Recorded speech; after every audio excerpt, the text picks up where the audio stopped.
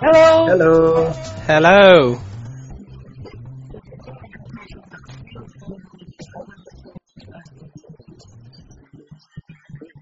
Mm.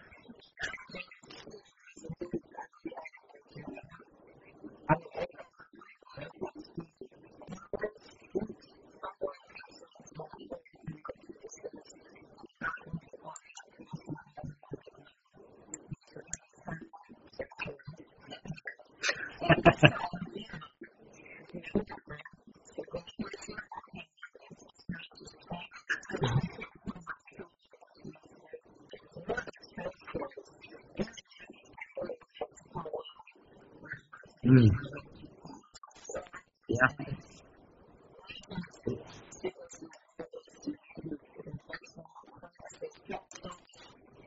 Let us know if you've ever had Sealfinger.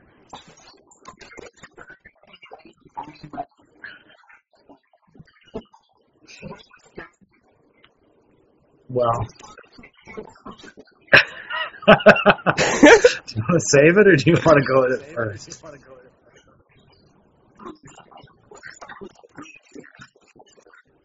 Okay. So there was a plague in Madagascar.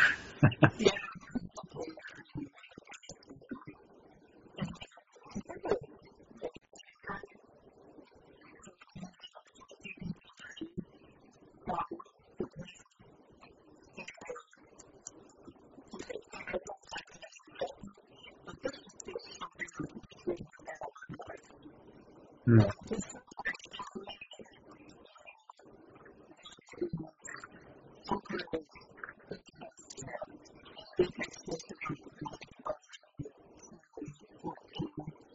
Hmm.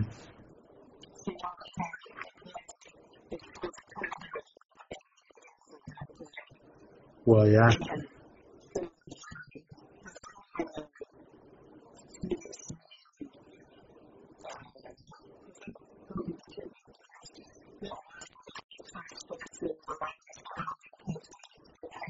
Mm. Hmm.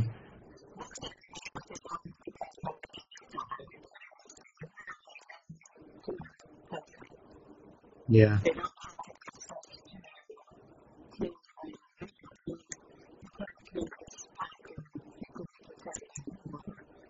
Hmm.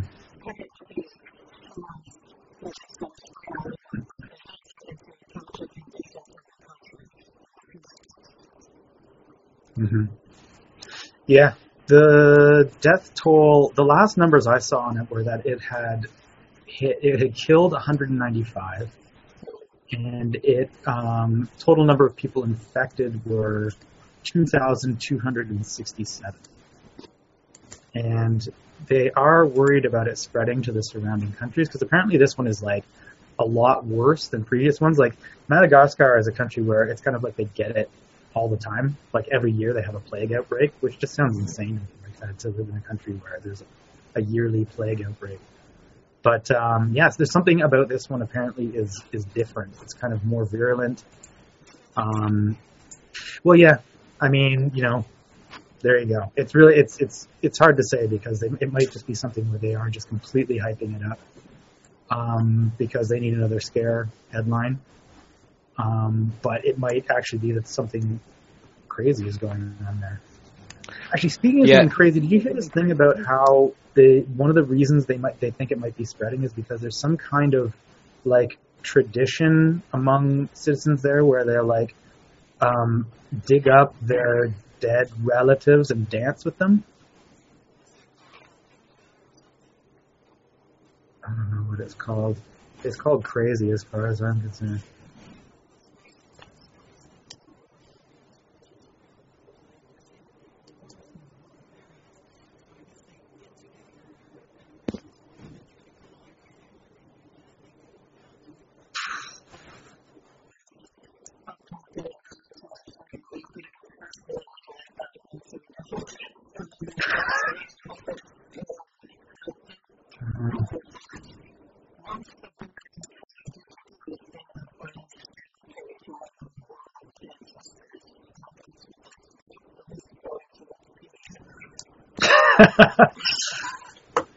Yeah, apparently this spread is different to the ones that have happened in the past, because I think it said the current spread of the disease is unusual in that most of those affected have had the pneumonic form of the plague. So it's the type of plague which affects the lungs, and it can apparently kill someone within 24 hours. It can also be transmitted through the air, so when you're talking or coughing or sneezing or something. Whether it's just another one of those scare things, I guess only time will tell.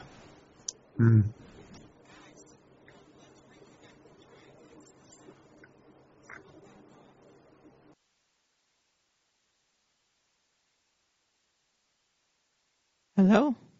Can you guys hear us? How about the chatters? Can you hear us? Chatters, are you there? Can you guys hear us? Coming through loud and clear. Loud and clear. Maybe we don't have any listeners. It says there's 21 listeners. Yeah. Nope. Yeah.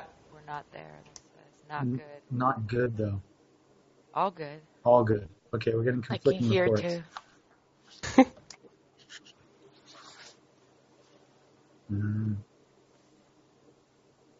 So if everyone restarts their pages, how about fellow co-hosts? Can you hear? I can hear you. Loud and clear. Okay. So apparently we were using the wrong microphone. My bad. Oh. Well, that explains it. I don't know. I heard what Duke and Elliot said. Yeah, but everybody else, yeah. Okay. So we're back. And so is the plague. The plague is back. The plague. Yeah. You guys were talking about the bubonic plague. That's right. No, the pneumonic plague, right? Pneumonic plague, yeah. That's interesting because I was going to say that in the Middle Ages, the plague, it was actually, some Oxford scientists went through this. And they were pretty sure that it is impossible that it was caused by this specific type of plague that is going on in Madagascar. Because the bubonic plague is not contagious to other people. Pneumonic plague is contagious, but it appears only like in 5% of cases of bubonic plague. And it cannot occur in the absence of the bubonic form. And it is transmitted by fleas. So the plague in the Middle Ages wasn't the bubonic plague? No, and also because this type of fleas related to a particular rat or, was not even in Europe, not to the extent where the plague back then in the Middle Ages extended even to Iceland, The climate conditions back then made it impossible for these type of fleas, to exist in Europe. So do you think that part of the plague spread because of the same issues, the conditions? Well, in Madagascar, they said that there were a recent spate of forest fires, and that drove rats out of the forest and into the rural areas, which is where the plague is hitting, in rural areas. So, could be. But is it carried by rats? Maybe in this case. But maybe not in 1300s. It's all very confusing. Yeah, well, they don't make that distinction in the articles that I read. They just bring up plague and everybody's needs start knocking in fear. And they think about millions of people all over the world dying, and really that is not the case. Yeah. Well, at this point, it certainly isn't. But, I mean, it's kind of like, in school or whatever, when you studied the plague and, you didn't really necessarily get what type of plague it was or whatever. They just talk about how it's like, oh yeah, it killed off a third of the population of the planet or something like that. And then they say, oh, by the way, there's plague in Madagascar right now. It's like, what? It just seems like really scary. But my impression was that it didn't really pick up such as the Ebola scare, even though this one was potentially worse. I don't know. Well, speaking of the Ebola scare, Ebola is back. Apparently. No way. Yeah? Well, It's back a little bit. A little of it's back a little bit.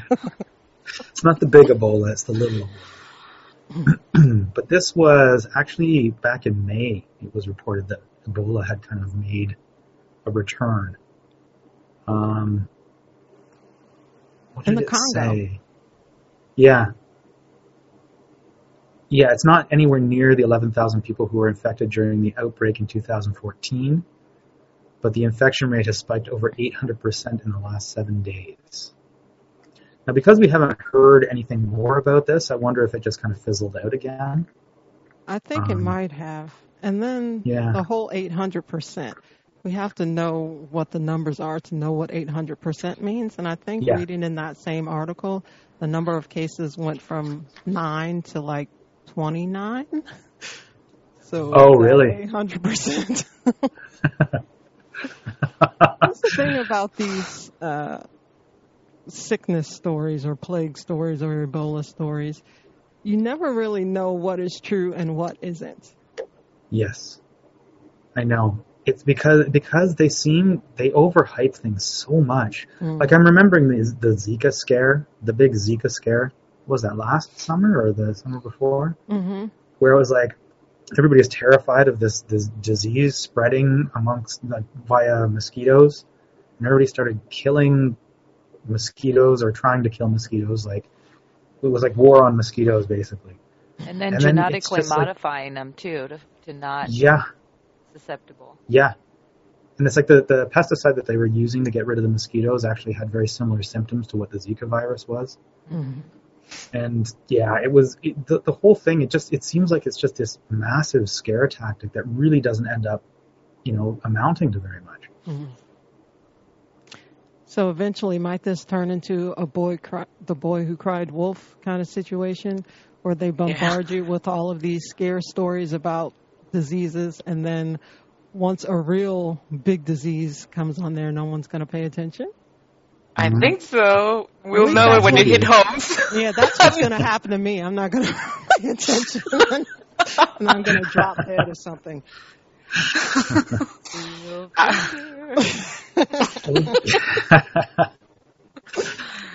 I wonder, because it seems like a lot of this often gets paired with, well, not always though, but a lot of times it seems to get paired with the release of a vaccine.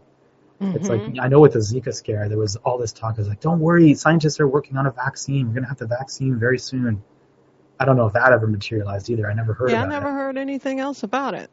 Yeah. About the vaccine, I heard that the Russians had like a experimental vaccine. Mm. But it's not big Ebola. news. No, nobody Seems talks like about they would really start the whole Zika thing again so they could sell vaccines, but they haven't done that yet. Maybe it's just not the season for it. Maybe we'll have to wait. That's what I was thinking. Maybe this summer it'll be like Zika will be back, and then they'll conveniently have a vaccine because they scared the crap out of everybody last year. And they're, the World Health Organization is quote unquote testing it without letting people know, and then it incubates, and you have people that start spreading Zika? Have the viral shedding, right? So once people get vaccinated, then you'll see a rise in Zika. Yeah. Just take your vitamin C, get lots of sunlight, not use your red light therapy. Take cold baths. Take cold baths, keep your immune system strong. Yeah. Drink your bone broth. Yeah. Turn off your smartphone. Switch to a dumb phone. We're positive in this show, actually. We've got lots of solutions. So what's another kind of strange and weird disease you guys want to share? This one isn't so strange, but I don't know. This might... it's not as hyped up as Ebola and the plague in Madagascar, but meningitis C hit northern Nigeria. This was back in May of this year. They wanted to start a vaccination campaign right away, But then they said that they were short on vaccines, and that's another trick that they try to employ too. Like they say, oh, we're going to start a vaccine campaign, and we have all these vaccines ordered, and then all of a sudden, whoops, we're short on vaccines. Yeah. Not that I believe in vaccines at all, but I guess that's a way to create hype or create a buzz about the vaccine so people will demand it. Oh, it's in short supply. Better line up and wait and get my vaccine. Yeah. So is the point of that to kind of, because this is one thing that bothers me about the whole vaccine thing. A lot of times when somebody contracts the disease, they'll give them a vaccine. And to me, that makes absolutely no sense. Like, are the vaccines meant to, like, if they're going to try and do a vaccine kind of protocol for this case in Nigeria, is it to vaccinate people who don't have it yet?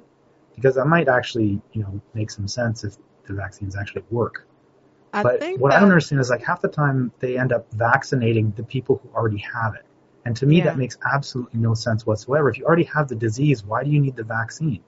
Like, the whole point of vaccines is to introduce the pathogen so that your body can mount an immune response against it. Well, if you've already got the disease, then you can only assume that the body would already have mounted that defense. Doug, don't try to use logic in these cases. I'm sorry. I do that sometimes. I apologize. Yeah, Maybe I'm too optimistic. Distinction between sick and not sick. And then when you're dealing with countries where the citizens are living in abject poverty, don't have access to clean water or proper sanitation, toilets and that. I mean, it's no wonder that they're going to get sick. Like in this case, the cases in Nigeria with meningitis C, they said that there was almost 10,000 suspected cases and 839 people died since the end of 2016. Are they actually dying from the disease? We don't know. Yeah. Yeah. Maybe Well, it's kind of like goes just back a to the famine. AIDS thing. Mm-hmm.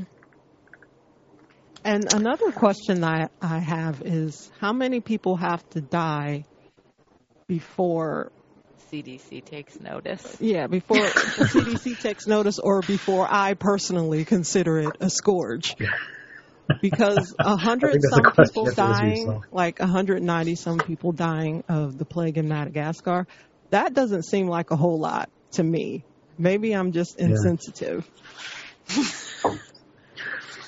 No, I know what you mean. It's kind of like the numbers don't really have that kind of punch. It's like, what level would it be before people would actually stand up and go, you know what, that's actually kind of crazy? Yeah, because the CDC claims that, 36,000 people die of the flu every year? Mm-hmm. Yeah. I mean, they make a big deal of the flu, too, but the plague in Madagascar killing 195 people compared to the made-up number of 300 or 36,000 flu cases just in the United States. Yeah. It doesn't make sense. Yeah, that's true. It's kind of like, well, you should get the flu. Flu's way crazier than that. So they're going around trying to sanitize the streets of Madagascar. I don't know if you can, if they have sewage running down their streets, what can you do besides clean up the sewage? I don't think spraying bleach on it is going to help in the long run. No, and also the water conditions. I mean, where are they getting their water from? Yeah. They're doing the same in San Diego, though.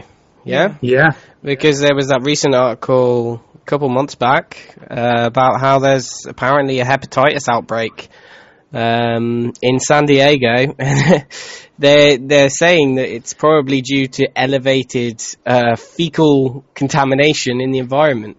Because you've got so many homeless people who don't have access to any sanitation. There's no toilets or anything. So I guess they're just taking a poo out on the street. And so this is, it's not, there's not too many people who've died. Apparently it's killed 15 people and hospitalized 300 others. But it says it's mostly from the city's homeless population. So, Well, I think there are bathrooms. It's just that the city is trying to crack down on the homeless issue. So what they're doing is they're locking the bathrooms. Mm-hmm. So people don't okay. have a way to use the bathrooms. And ironically, a lot of California is trying to ban plastic bags, which, is a noble cause because they're bad. But now people who would normally use a plastic bag to do their business, they're not available. So it's God. saving the earth, but it's causing an epidemic of hepatitis. So we're going Maybe back to just- Victorian diseases, eh? Yeah. Maybe they could just do a plastic bag distribution program to homeless people or something. Or maybe open up the bathrooms. Or how about just put them in a house? Yeah. That's crazy. Yeah. Yeah, no, it's kind of crazy. Like they've apparently started a whole thing where they're putting out hand wash stations, and they're spraying down, like you said, Elliot. They're spraying down the streets with bleach and the sidewalks with bleach to try and curb this epidemic. Well, outbreak. Yeah, they were comparing San Diego to Los Angeles, and apparently Los Angeles does go through the streets where all the homeless people hang out and spray bleach on the streets. So they were fearing that hepatitis A would spread down to Los Angeles, and it hasn't. And it's probably because they it has. It has? No, the latest article it has. There's been cases in Los Angeles and Santa Cruz. Mm. Well, a few years ago, and I don't know if I'm sure the statistics are higher, but just in Los Angeles alone, there was over 100,000 homeless people. Mm. So that's a really huge amount. Yeah. Well, of course, they're starting a vaccination campaign in San Diego. Oh. And they're putting up flyers and trying to offer food gift cards to get people to get vaccinated against hepatitis A. When really all they have to do is provide them access to showers and toilets and maybe plastic bags, and it wouldn't be so bad. And for Gabby and Tiffany, maybe our listeners are interested too. What's the difference between, say, hepatitis A or B or C? Because I know when children are born, they have to give them, or they try to give them, a hepatitis B vaccine the day they're born. Mm-hmm. And the justification is that, birth is a dirty process and they could contract it from the mother. And so what's the difference? Because we hear a lot about hepatitis B, but not so much about A. That's the sexually transmitted kind of disease, bloodborne. It's mostly B and C. Mm-hmm. And A, it's mostly transmitted by fecal matter. So it's actually a disease of third world countries. Mm-hmm. Like I never heard before the United States will have an outbreak of hepatitis A. You don't even hear these stories from countries like, Costa Rica or South American countries. It's pretty crazy.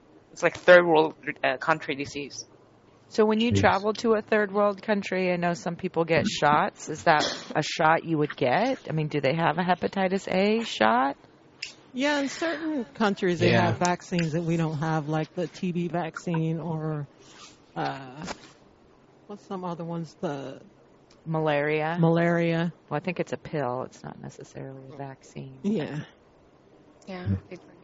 And they offer the yellow fever vaccine when you travel to certain areas.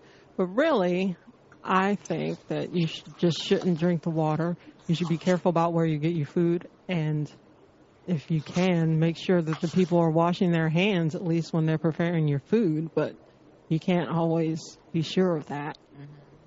Mm. Yeah. What about that hand sanitizer stuff? That lasts for all of 30 seconds? It's funny because I remember I saw one of those hand sanitizers and it said on it, kills 99.9% of some germs. Some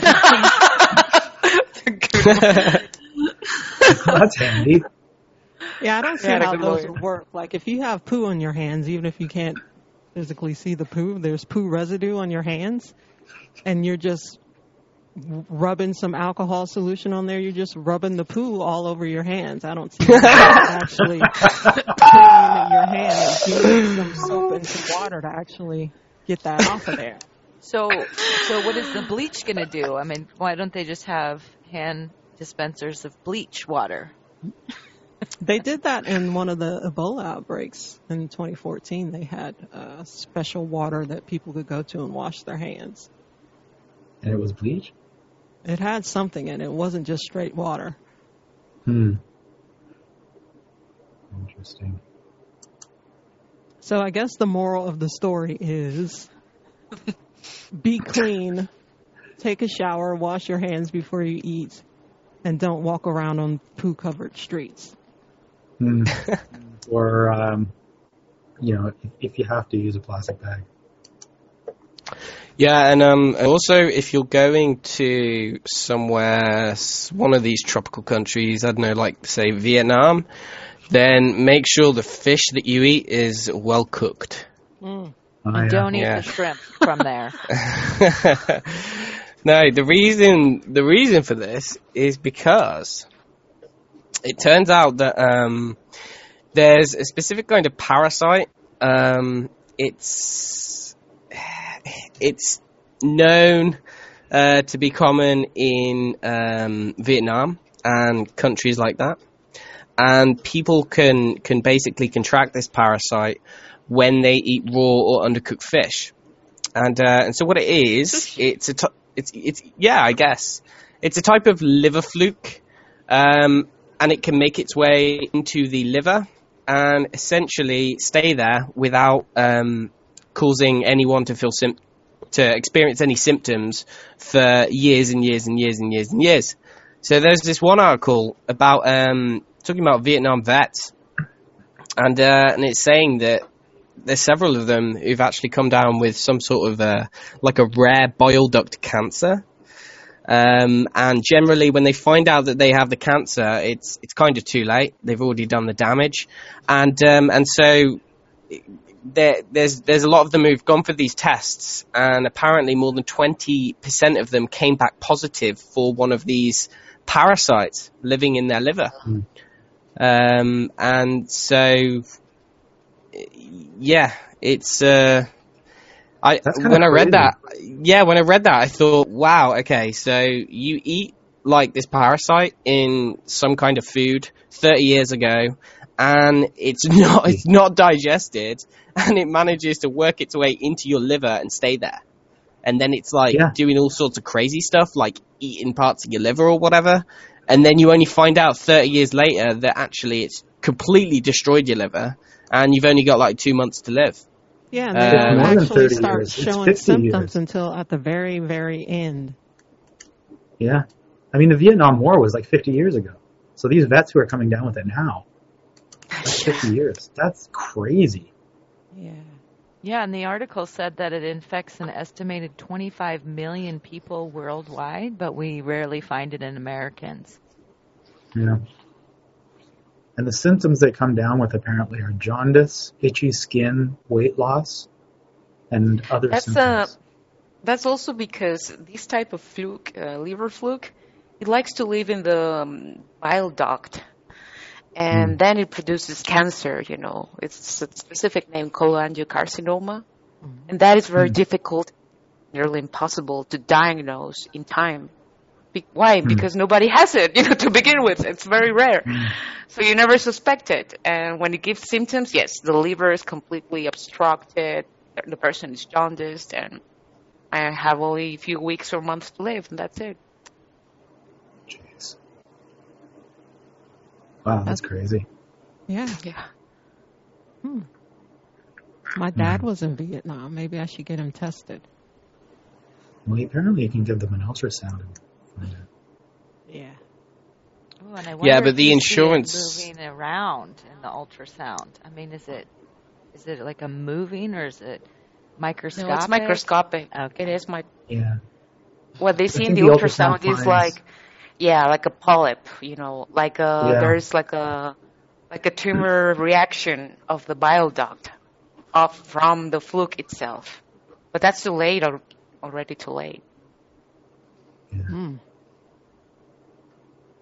Well, Cook maybe the fish. yeah. Cook fish. cook that fish. Yeah. Well, That's why iodine kills parasites, right? True. But I've seen a sushi campaign lately. I'm becoming paranoid. I'm kidding. And there's a lot of fisheries and fish farms in Southeast Asia. Yeah, really, as I mentioned earlier, the shrimp thing, you can look on our SOT archives. We've carried a few stories about shrimp farms in Thailand and Vietnam that are very, very questionable. Yeah. So find out where your shrimp comes from. And Trader Joe's sells these really good smoked oysters that I can't bring myself to eat anymore. Because they come from a fishery.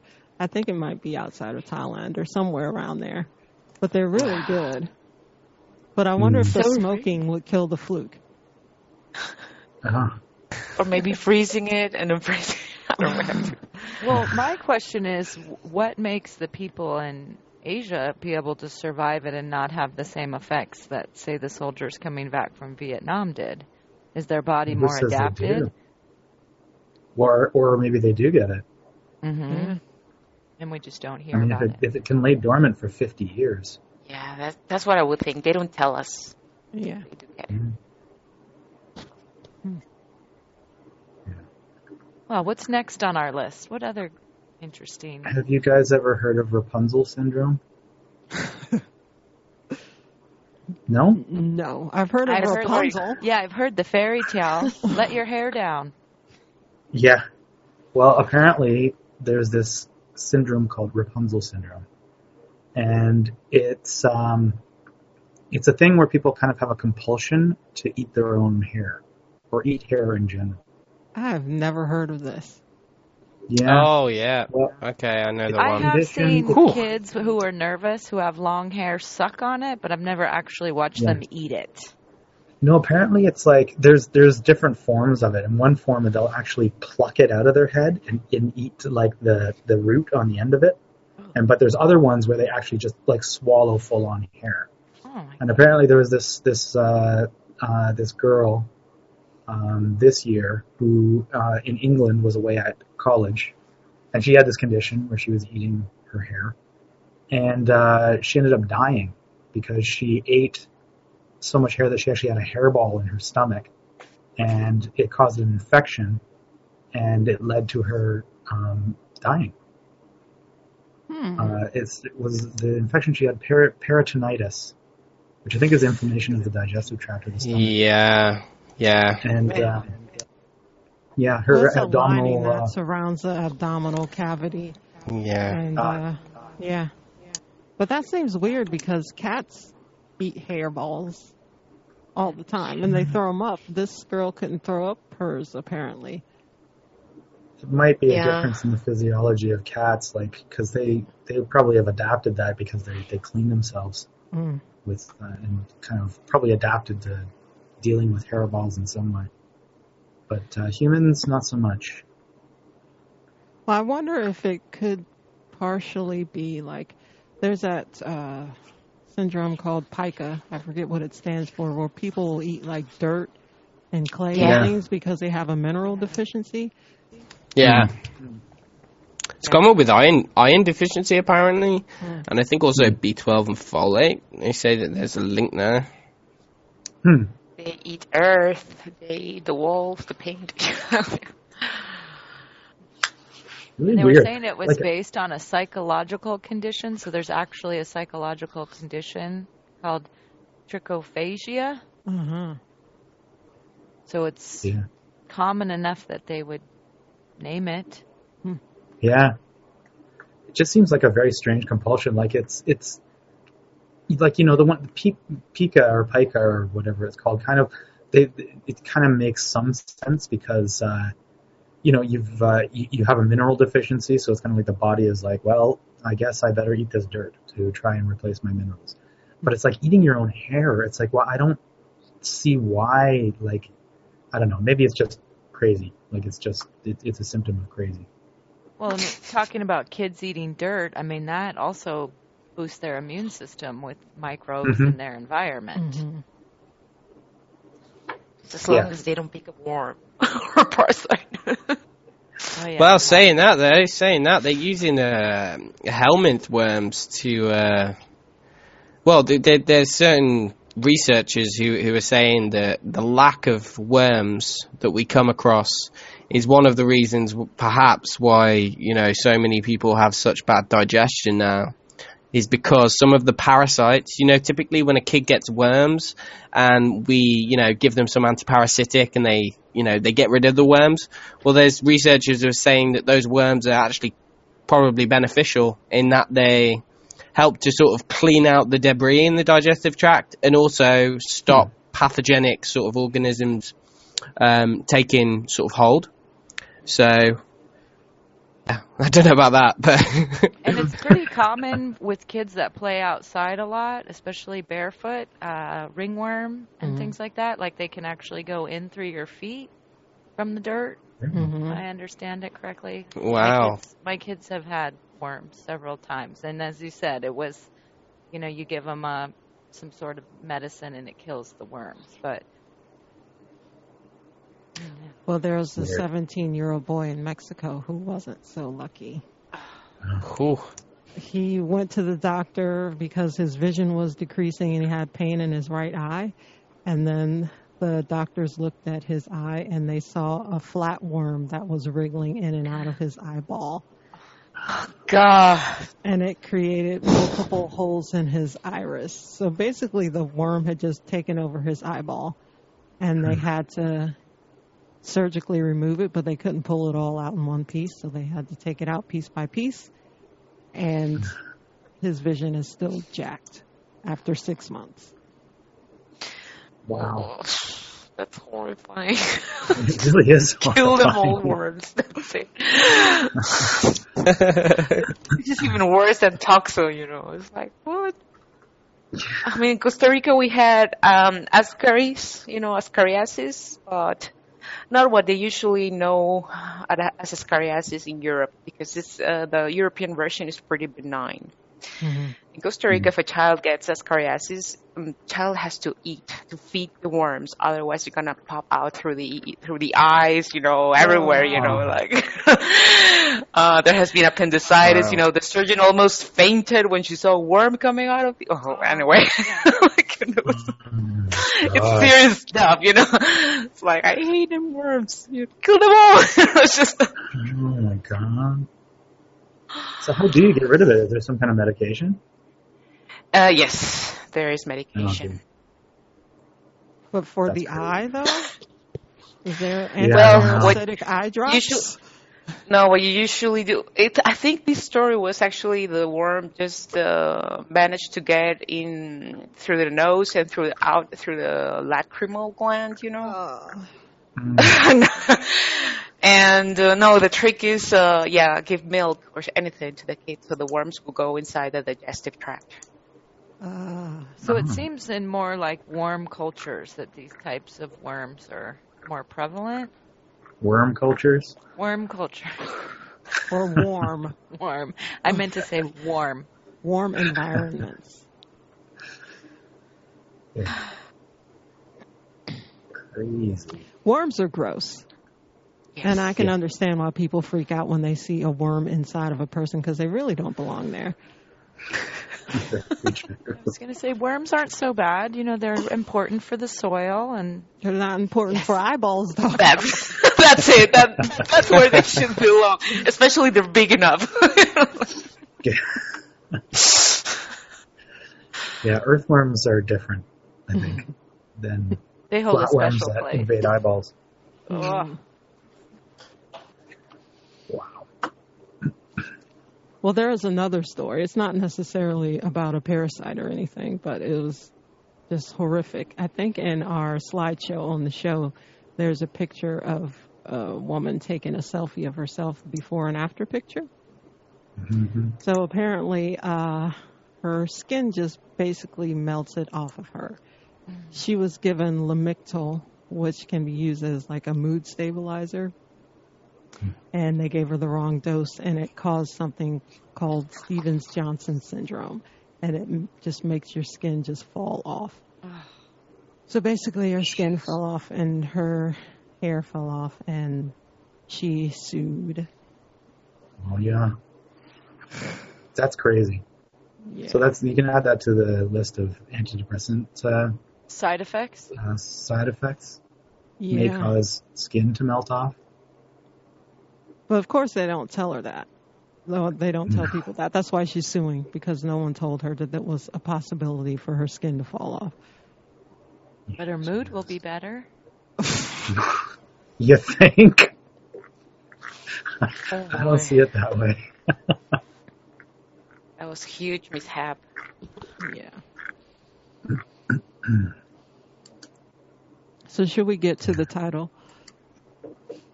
Yeah, I was wondering. Anybody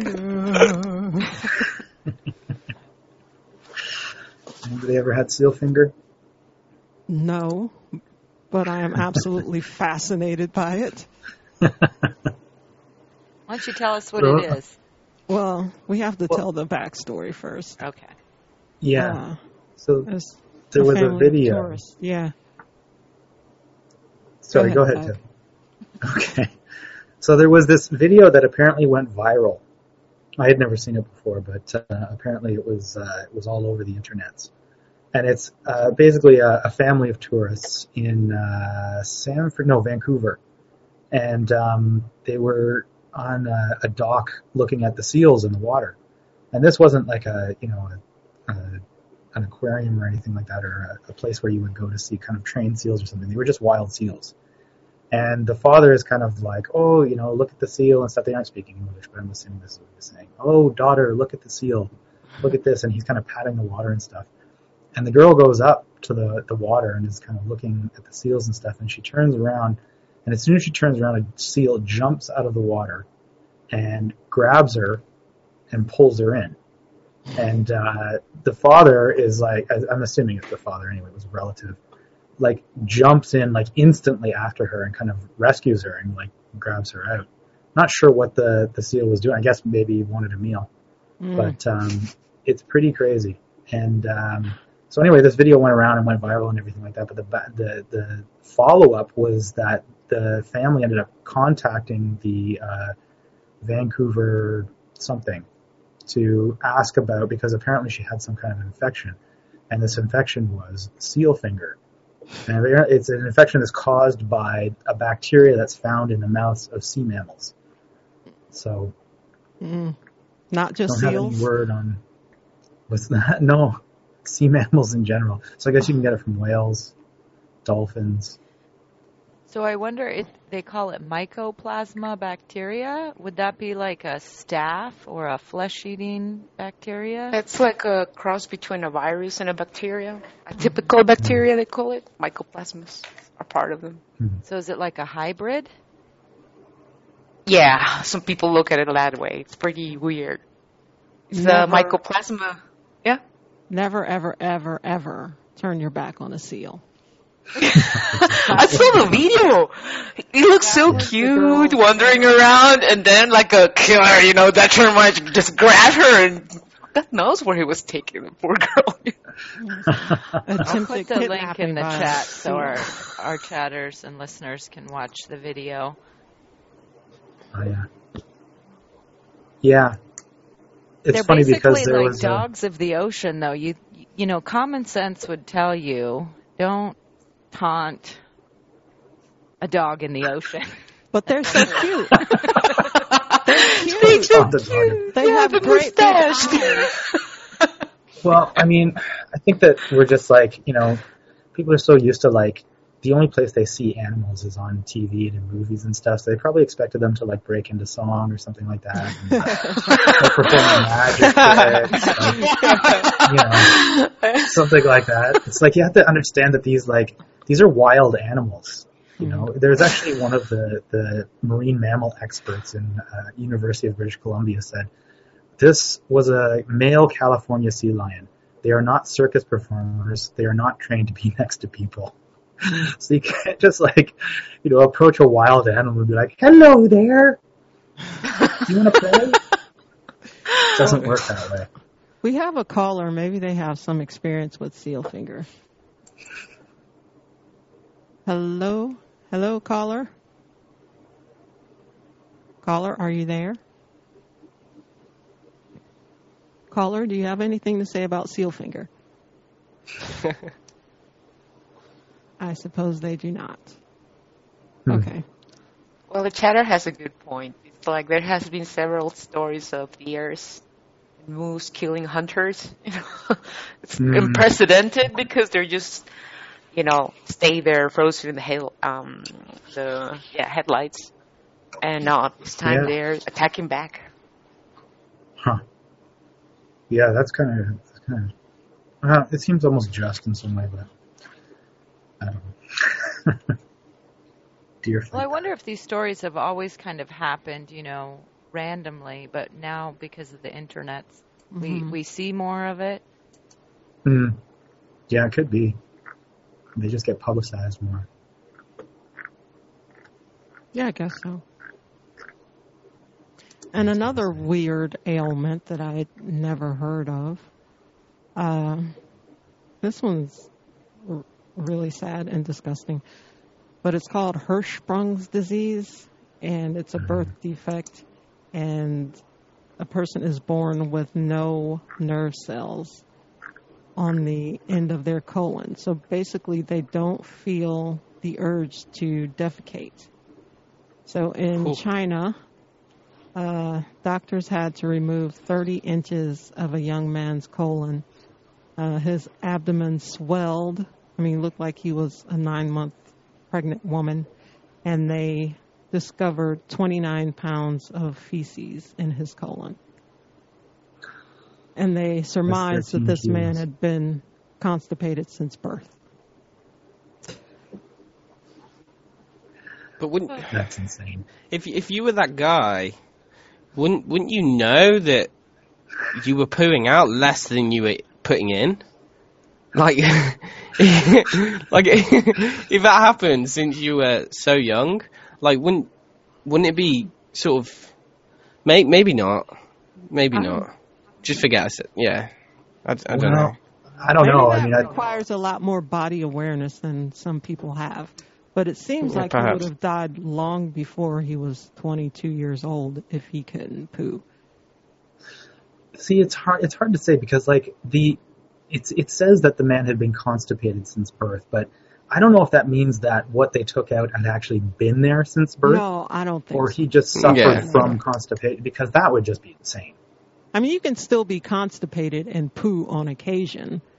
Yeah. But it would seem like if this man was fully aware of his condition, that he would be taking steps to evacuate himself either by artificial means or natural means on a daily basis, or at least a few times a week, just to make sure that something like this didn't happen. But just maybe he got a little fed up with the whole protocol of what he had to do, and he just couldn't take it anymore. But that's the thing about a lot of these stories, is that they don't provide a lot of details that very curious people would like to know. Yeah. Yeah. I'm very curious about that one. Yeah, there's not going to be a 60 minutes TV special about Hirschsprung's disease. Yeah, and talk to this guy. Well, it said it affects 1 in 5,000 babies in the U.S., so...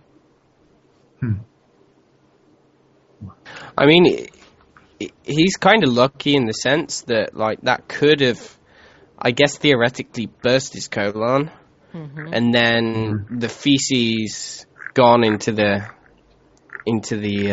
surrounding space, and I guess that would probably provide fatal. I guess it's good that they caught it.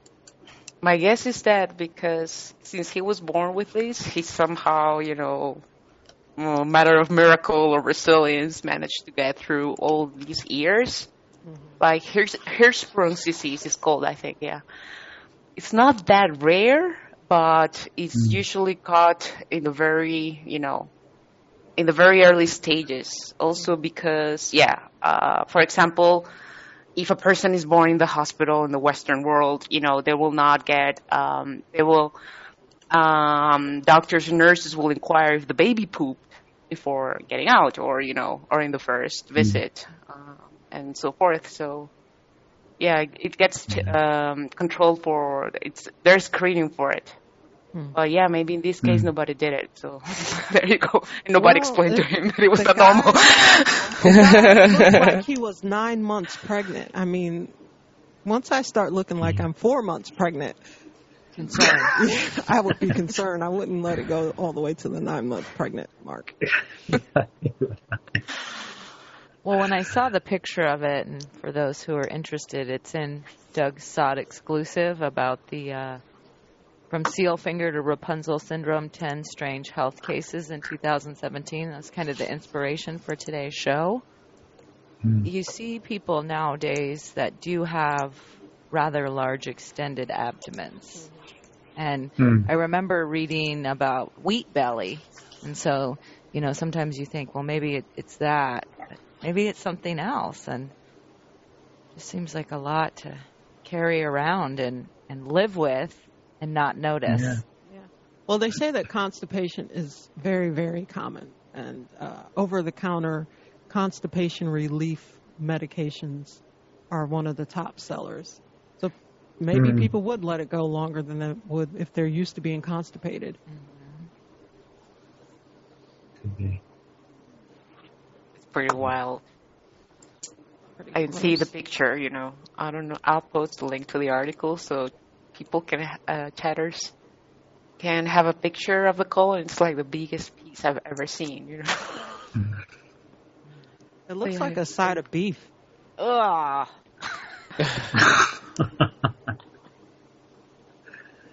Well, on a lighter note, apparently, which governing body was it? It's the World Health Organization who basically said that countries are grossly underprepared for infectious disease outbreaks. What they're basically saying is that nobody's ready. So those theoretical, if Ebola goes crazy, if Zika goes crazy, if the plague in Madagascar goes crazy, nobody is ready for it. They're not even ready for the winter. I wonder what their definition is for ready, though. What do they mean? Yeah. Like they have enough vaccines piled up or enough masks or enough hospital staff or... Well, we how know can it you would ever be prepared for something antibiotics like because they're not working anymore. Yeah. Yeah, that's one I think I heard recently in the news that, like big companies like Big Pharma is not investing on new antibiotic research. So we're stuck with the ones we have now, and there's massive resistance, and so good luck, basically. Yeah, we did a show in the past about it, right? Antibiotic resistance. Because there was that frontline documentary called Hunting the Bacteria, and they talked just about that, Gabby, how they don't invest in new antibiotics because it's too expensive. There's not enough of a profit to be made. Yeah. People die. And then, at least in the Western system, the flu has really not come at all, actually, at least here in Europe. There is it should be like 60% higher. I don't know. I saw the numbers today. I forgot. But we barely have flu. But you see almost news every day on mainstream newspapers that the emergency room services are still collapsed, and not even with the flu. Not enough staff. Not enough resources. Beds. Attached to each other, people that are infectious, but basically coughing out who knows what into other people's patients that are very vulnerable, and it's just like everything is outdated in a sense, at least in the public system. So there's that as well, and so people are worried that if they have a disease outbreak, a really important one, that's it, everybody. On their own. Well, wasn't it even in the hospital beds that a lot of these MRSA-like infections were spreading? Like that, even the cleaning efforts, like they would wipe down the mattress, but it would be just as contaminated throughout. Yeah, like if you're sick, really, a hospital is the last place you want to be because those places are dirty, and they they're supposed to, which I think they do. I worked in a hospital and I've seen them in there cleaning the beds in between patients, but apparently a lot of hospitals are not cleaning beds properly. They'll use like a chemical cleaner that is good for hard surfaces but not good for mattresses, and they do not either sanitize the bed before they wash it, because otherwise they're just moving the poo all around the bed and it gets stuck in all the little cracks and crevices. And basically, if you go into a hospital, you have a high chance of catching an infection, especially if you're immune compromised. But I think the risk goes up if the person who occupied the hospital bed before you got antibiotics. The hospitals are very, very dirty. I mean, we were always told in nursing school and on the hospital floors, do not touch a patient's bed sheets with your bare hands. It's like touching their underwear. Yeah, that's true. Like my clothing, all the clothing that I used in the hospital, I never left the hospital. I left everything there, nothing really comes into my home, because it's really like all these strains, antibiotic resistant strains. Any infection that you get in the hospital, it's bad. It's really bad. If you get stuff in the community, that's good. Never mind, that's no problem, in comparison. And then people that are sick and that go to the emergency room, they have more chances of vomiting in the bed and having diarrhea, poop in the bed, so it's just so you can have an idea.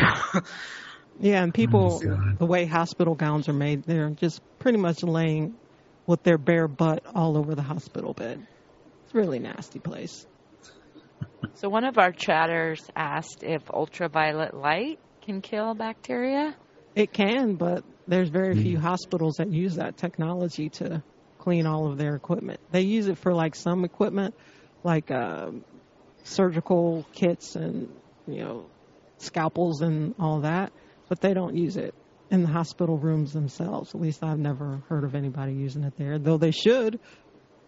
Yeah. That's the line of what people bring up in the news. Like, journalists will interview staff members to hear about their, stresses of every day in the emergency room, or it's just not outdated. Yeah, like there's a lot of things that could help, but, basically hospitals stayed like in the decades ago technology kind of thing, Mm-hmm. Yeah. So it sounds like it's, even if you're not sick, it sounds like you don't really want to be in a hospital. And they can make mistakes, can't they? Sick, and if you are immunocompromised, you really don't want to be in a hospital. Yeah. You're pretty much guaranteed to catch something. And sometimes they just get things wrong. And I guess this is natural, we're all human. It's part of human nature to make mistakes. But sometimes when you make a mistake, it can have serious consequences. And there was this one case of this lady. She had birth. She gave birth to a baby, and apparently the doctors they failed to remove part of her placenta. So some of it was kept in there. She returned to the hospital twice after being discharged, and then apparently the last time that she was admitted into the hospital, she came down with some crazy infection, and so she had to have all of her limbs chopped off, amputated. So they made the amputation below both of the elbows and the knees, and a complete hysterectomy was performed. So her husband, bear in mind they've just given birth to a baby. The husband had to essentially quit his job and is now caring for her full time because the doctors failed to acknowledge that the part of the placenta was still in there, I think. Oh my! God. Yeah, That's unfortunately horrible. that's not unheard of. Well, Yeah, there was another it's piece pretty of bad. news, speaking of botched hospital procedures. There's a man, and it was in the news because he actually just won his lawsuit. and he got close to $1 million when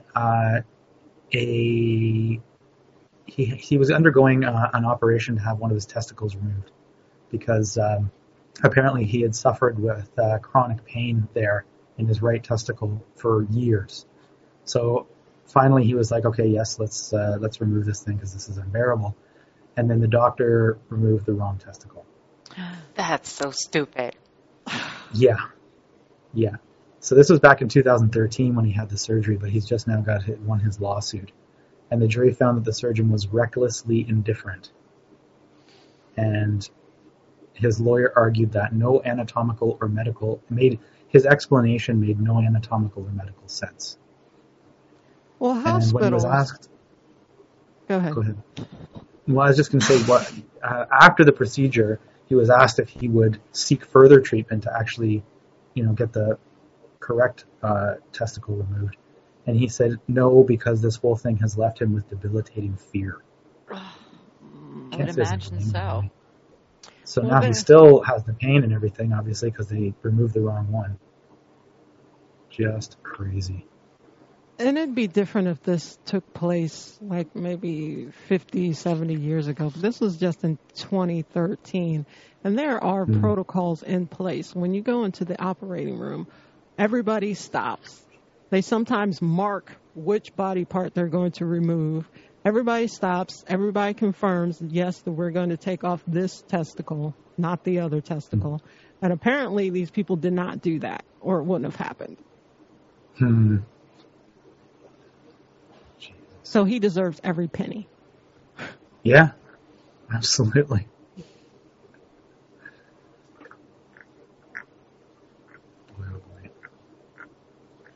Well, there's another weird one. Back to funguses, or fungi, or fungi, however you prefer to call it. There was this 70-year-old man who started coming up with these symptoms, and it turns out he had a fungal infection that lived inside of his body for 30 years. It was histoplasma capsulatum.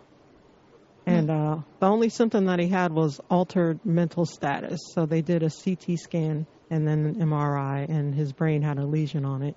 And they thought that he had cancer. But really, he just had this fungus. And no one knows really how he caught it, because he was living in Arizona, and this particular fungus is common in like the Mississippi and Ohio river valleys because of the humidity in those places, and they think that it spread from bird and bat droppings. So this guy came down with this disease, but he was immunocompromised. He had had a heart transplant back in 1986, and he was on all of these immunosuppressive drugs. So if you can avoid taking immunosuppressive drugs, by all means do. But I guess he didn't really have a choice since he had someone else's heart in his chest.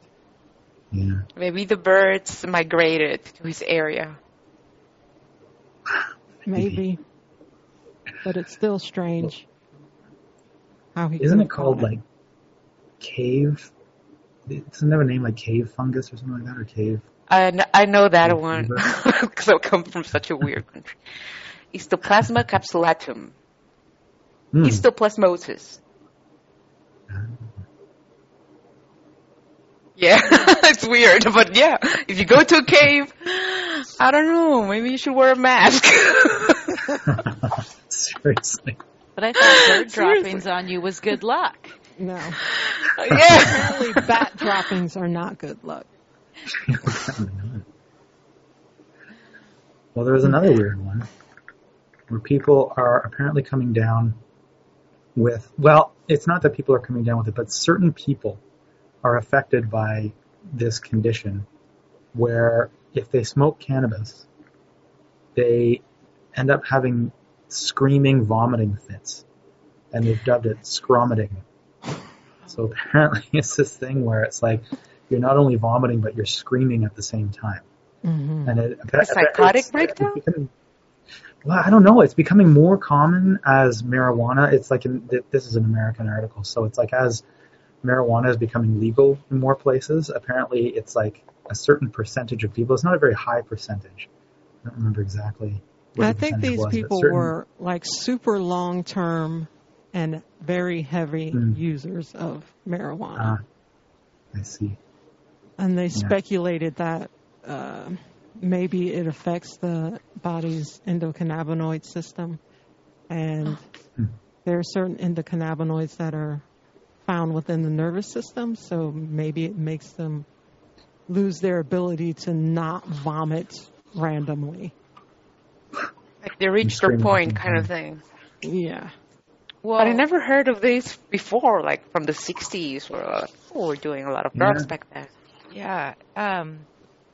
It's interesting because there were some teenagers that were contracting this, not the screaming, vomiting, but from cannabis use, and they were having basically psychotic episodes. I think this was in like 2014, 2015, and they were sending letters around local high schools about how they didn't know what it was from. And I actually knew 2 boys that had had episodes where they ironically started rapping like uncontrollably. And I've known these kids since they were like 5 years old, and they're, normal teenage boys. One of them was my neighbor, and he really had lost his mind and had a violent episode, was arrested, was taken to jail.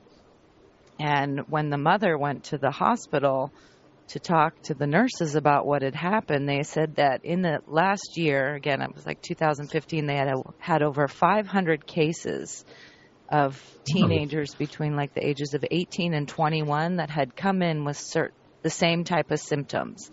And they had no idea what was causing it.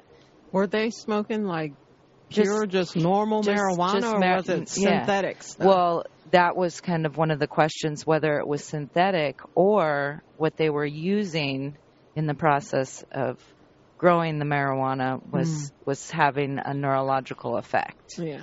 Maybe it's a new breed, like a super weed of marijuana, that its THC or psychoactive form is particularly malignant. I don't know.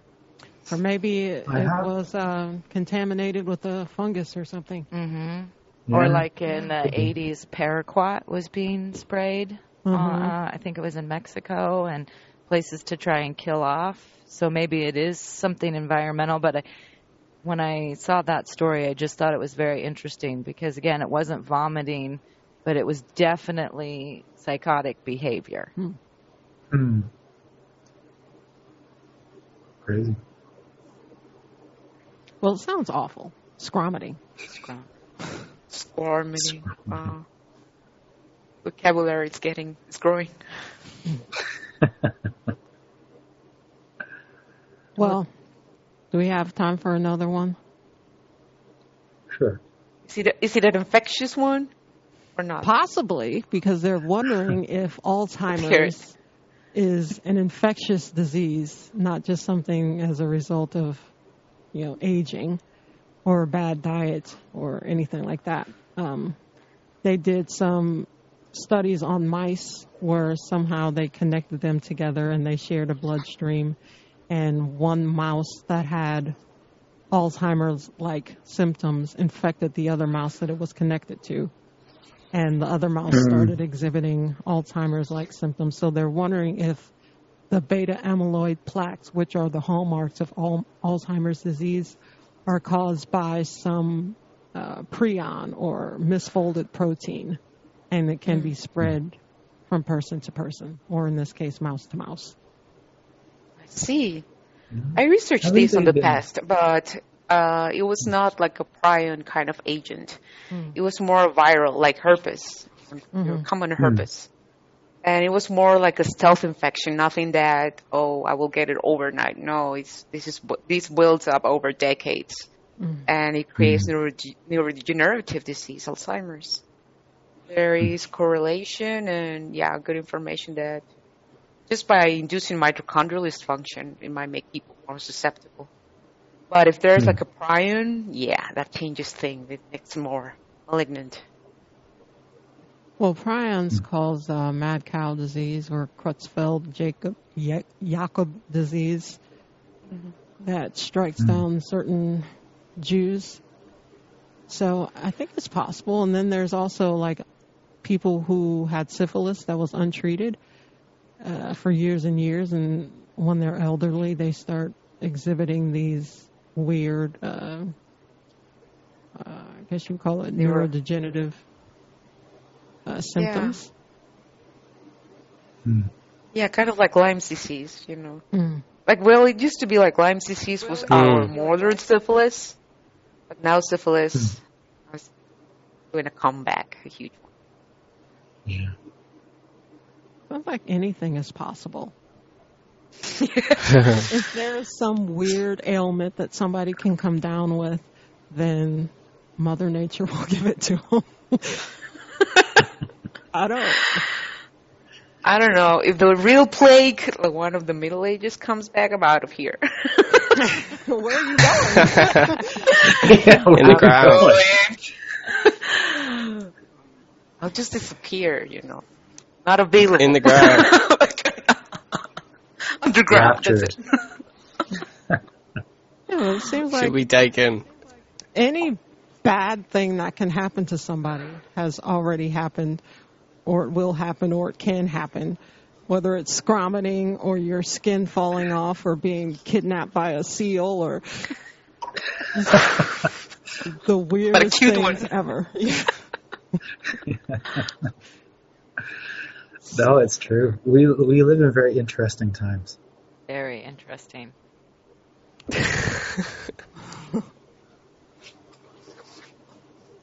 So is that our show? Yeah, I guess. There's no hope that we can offer. This is just things that happen. What can people do to help save them from Sealfinger, skin melting off? Ketogenic diet. Yeah. That'll help. Stay out of the hospital. Yeah. Wash your hands. Carry a plastic bag at all times, just in case. Yeah. Don't be homeless. If you get don't be if you get a tattoo, don't go swimming. Yeah. Yeah. Oh, did you want to share about that one, Elliot? Oh, I can do. I forgot we didn't share about that one. Right, so there was this one case of who basically he dropped down dead, and it turned out that he had a tattoo on his leg of like a crucifix or something, and he was told not to go swimming or anything like that, and he defied those recommendations, and he went swimming in the Gulf of Mexico, I think. Is that right? Yeah, he went swimming in the Gulf of Mexico, and then was it the next day or like a couple days later? He came down with nausea and sickness, and he died like a couple weeks later while he was in intensive care. I think. An official diagnosis of what he died from? Was it like that flesh-eating bacteria, or? Yeah, was it necrotizing fasciitis? Yeah, from fasciitis. Which one was it? I can't remember. Flesh-eating bacteria. Right? Flesh-eating bacteria. Yeah. So, if you get a tattoo, don't go swimming. Ever for the rest of your life. Well, that seems like pretty common sense with any sort of open wound, that you wouldn't go into the water, especially the Gulf of Mexico, with all the, the Corexit and all the different. Yeah. It would just seem like common sense, but I know that. Yeah. Not everyone. That it's a superpower these days. We always used to say common sense is not a flower that grows in everyone's garden.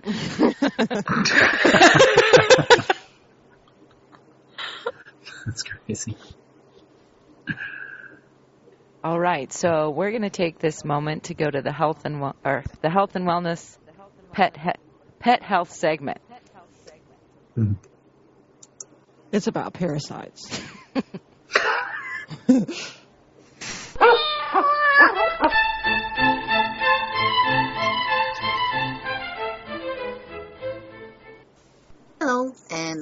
Pet Health segment of the Health and Wellness Show.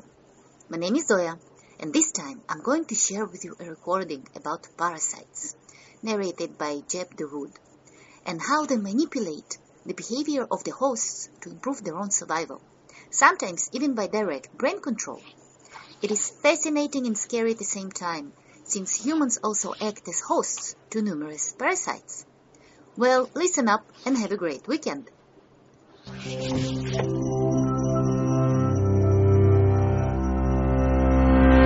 Which of these entities has evolved the ability to manipulate an animal many times its size? The answer is all of them. These are all parasites, organisms that live on or inside another host organism, which they harm and sometimes even kill. Parasite survival depends on transmitting from one host to the next, sometimes through an intermediate species. Our parasites elegantly achieve this by manipulating their host's behavior, sometimes through direct brain hijacking. For example, this is the Gordian worm. One of its hosts, this cricket. The Gordian worm needs water to mate, but the cricket prefers dry land. So once it's big enough to reproduce, the worm produces proteins that garble the cricket's navigational system. The confused cricket jumps around erratically, moves closer to water, and eventually leaps in, often drowning in the process. The worm then wriggles out to mate, and its eggs get eaten by little water insects that mature, colonize land, and are in turn eaten by new crickets. And thus the Gordian worm lives on. And here's the rabies virus, another mind-altering parasite. This virus infects mammals, often dogs, and travels up the animal's nerves to its brain, where it causes inflammation that eventually kills the host. But before it does, it often increases its host's aggressiveness and ramps up the production of rabies-transmitting saliva, while making it hard to swallow. These factors make the host more likely to bite another animal, and more likely to pass the virus on when it does. And now meet Ophiocordyceps, also known as the zombie fungus. Its host of choice is tropical ants that normally live in treetops. After Ophiocordyceps spores pierce the ant's exoskeleton, they set off convulsions that make the ant fall from the tree. The fungus changes the ant's behavior, compelling it to wander mindlessly until it stumbles onto a plant leaf with the perfect fungal breeding conditions, which it latches onto. The ant then dies, and the fungus parasitizes its body to build a tall, thin stalk from its neck. Within several weeks, the stalk shoots off spores, which turn more ants into six-legged, leaf-seeking zombies. One of humanity's most deadly assailants is a behavior-altering parasite, though if it's any consolation, it's not our brains that are being hijacked. I'm talking about Plasmodium, which causes malaria. This parasite needs mosquitoes to shuttle it between hosts, so it makes them bite more frequently and for longer. There's also evidence that humans infected with malaria are more attractive to mosquitoes, which will bite them and transfer the parasite further. This multi-species system is so effective that there are hundreds of millions of malaria cases every year. And finally, there are cats. Don't worry, there probably aren't any cats living in your body and controlling your thoughts.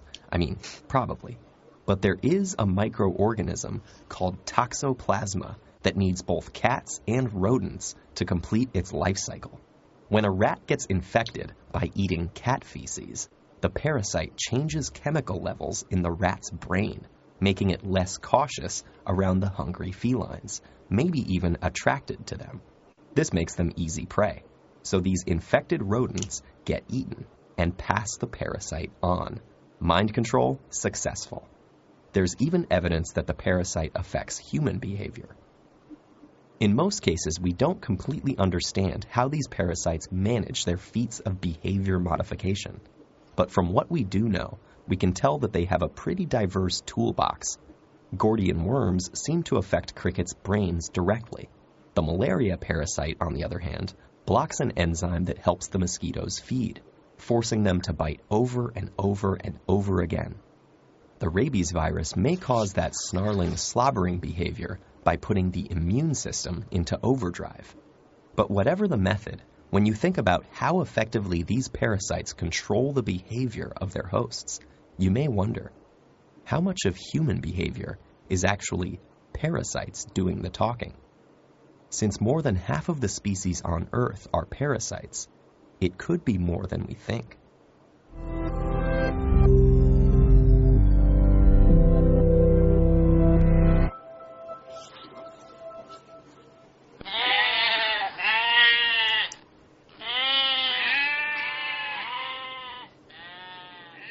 Well, thank you for that, Zoya.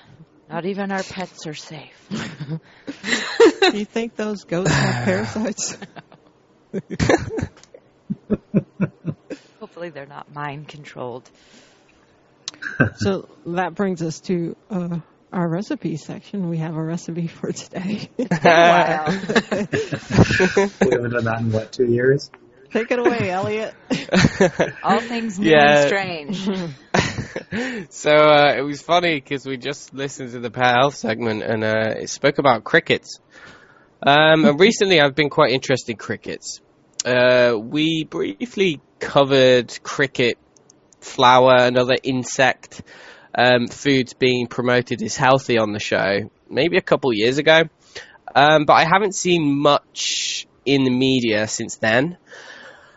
So I was looking at cricket flour as a possible alternative to make to use for cakes, and the reason for this was because if you look at the amino acid profile of crickets, it's very similar to something like bone broth. It's very high in glycine, very high in proline, it's low in tryptophan, low in methionine, and low in cysteine. So really, it's. I was surprised at how good of a protein it was. So I bought some cricket flour, and I've been experimenting this week to see whether I could come up with something that is actually edible. So I actually yesterday I managed to cook a brownie. And really, I was quite astonished at how good this brownie really turned out. And so I'll share the recipe. It's very basic, but you would be really surprised how good it tastes. So it probably serves one or two people. I'd say it serves one person if they're hungry, but it can serve two people. It's really good, so you may eat the whole thing. So I'll cut to the chase, right? So it's a quarter cup of cricket flour. And you can get cricket flour on Amazon or some other sort of health food shops and stuff. 40 grams of fat. So you could use coconut oil or you could use butter. I find that coconut oil works better. 1 egg. A pinch of bicarbonate of soda. So you literally just get your fingers in the bicarb. I should have measured it, but I didn't. Just get your fingers in there and sprinkle it around. 1.5 tablespoons of honey, or you could use some other kind of sweetener if you want, and half a teaspoon of apple cider vinegar. So what you do is you mix the flour, you melt the fat in a bowl, you mix it together, and then you whisk in the egg. And if you whisk it for like a couple of minutes until there's bubbles, it will turn kind of like into a thick, gooey type texture. And then you can add the bicarb, add the apple cider vinegar, and then add the honey, mix it all together, and put it in like a baking dish. You could use parchment paper. You don't necessarily have to, though. So you put it into the dish, and you stick it into the oven at 180 degrees Celsius. So I don't know how that converts to Fahrenheit. About 360. You basically double it. It's pretty close to double. Okay, yeah, so like 360, 350 Fahrenheit, and you cook it for 20 minutes. And then you take it out and you let it cool, and you enjoy. Yeah. Are these wild-caught crickets? I was just going to say, are they sustainably harvested? Well, they come from a cricket farm? Yeah, I'll be honest, they come from Thailand. Organic? Yeah, they do. Organic. But I figured, what could they feed crickets? I'll admit it's not something I haven't researched it yet. I can't imagine it's going to be too bad. It could be bad though. So yeah, try and get sustainably farmed crickets if you can find them. I heard it's really expensive. Is that true? Like, what would it cost somebody if they wanted to buy, say, 8 ounces or 12 ounces of this cricket flour? Well, what I do is I buy it in 100-gram pouches. So yeah, it is kind of expensive. For 100 grams, I don't know how that converts to ounces, but for 100 grams, it's about £6 in the UK. Mm-hmm. But you can, what you can do, I know of a guy, his name's Andrew Scarborough. He's like a famous keto blogger. He cured his brain cancer. So he started using this a couple of years ago, and what he actually does is he goes to the pet shop and buys live crickets. And then I think that he actually sort of roasts them and then blends them down himself. I haven't started doing that yet. So they use all of the cricket, the eyeballs and the cricket butt and everything in cricket flour. Well, I guess they just use everything. But I guess that's partially why it's so healthy. If it's not fed GMO feed, I hope it's not. If it is, then I have to check that out. But I doubt it. because it's got the exoskeleton, it's the collagen. That's what the cricket's made out of mostly, collagen and all these sorts of things similar to what makes up animal skin, really. And I think that's one thing that a lot of us aren't really getting much of in our diets. That's why I decided to try it. And I'll be honest, this tastes as good as any wheat cake, or brownie that you could make. I was quite astonished at how good it actually turned out. So there's a lot of experimentation that can go with that. But yeah, you just have to kind of get over the idea of eating crickets. And when it tastes so good, when it tastes like chocolate, I forgot to add to the recipe, you can add a tablespoon of like cocoa powder. Or some melted chocolate or something. Yeah. So do you have a name for this recipe? Well, cricket brownies? Yeah, cricket brownies, I guess. Pretty basic. But yeah. And I bet they would taste especially good if you're eating them in the summertime with the sound of crickets in the background.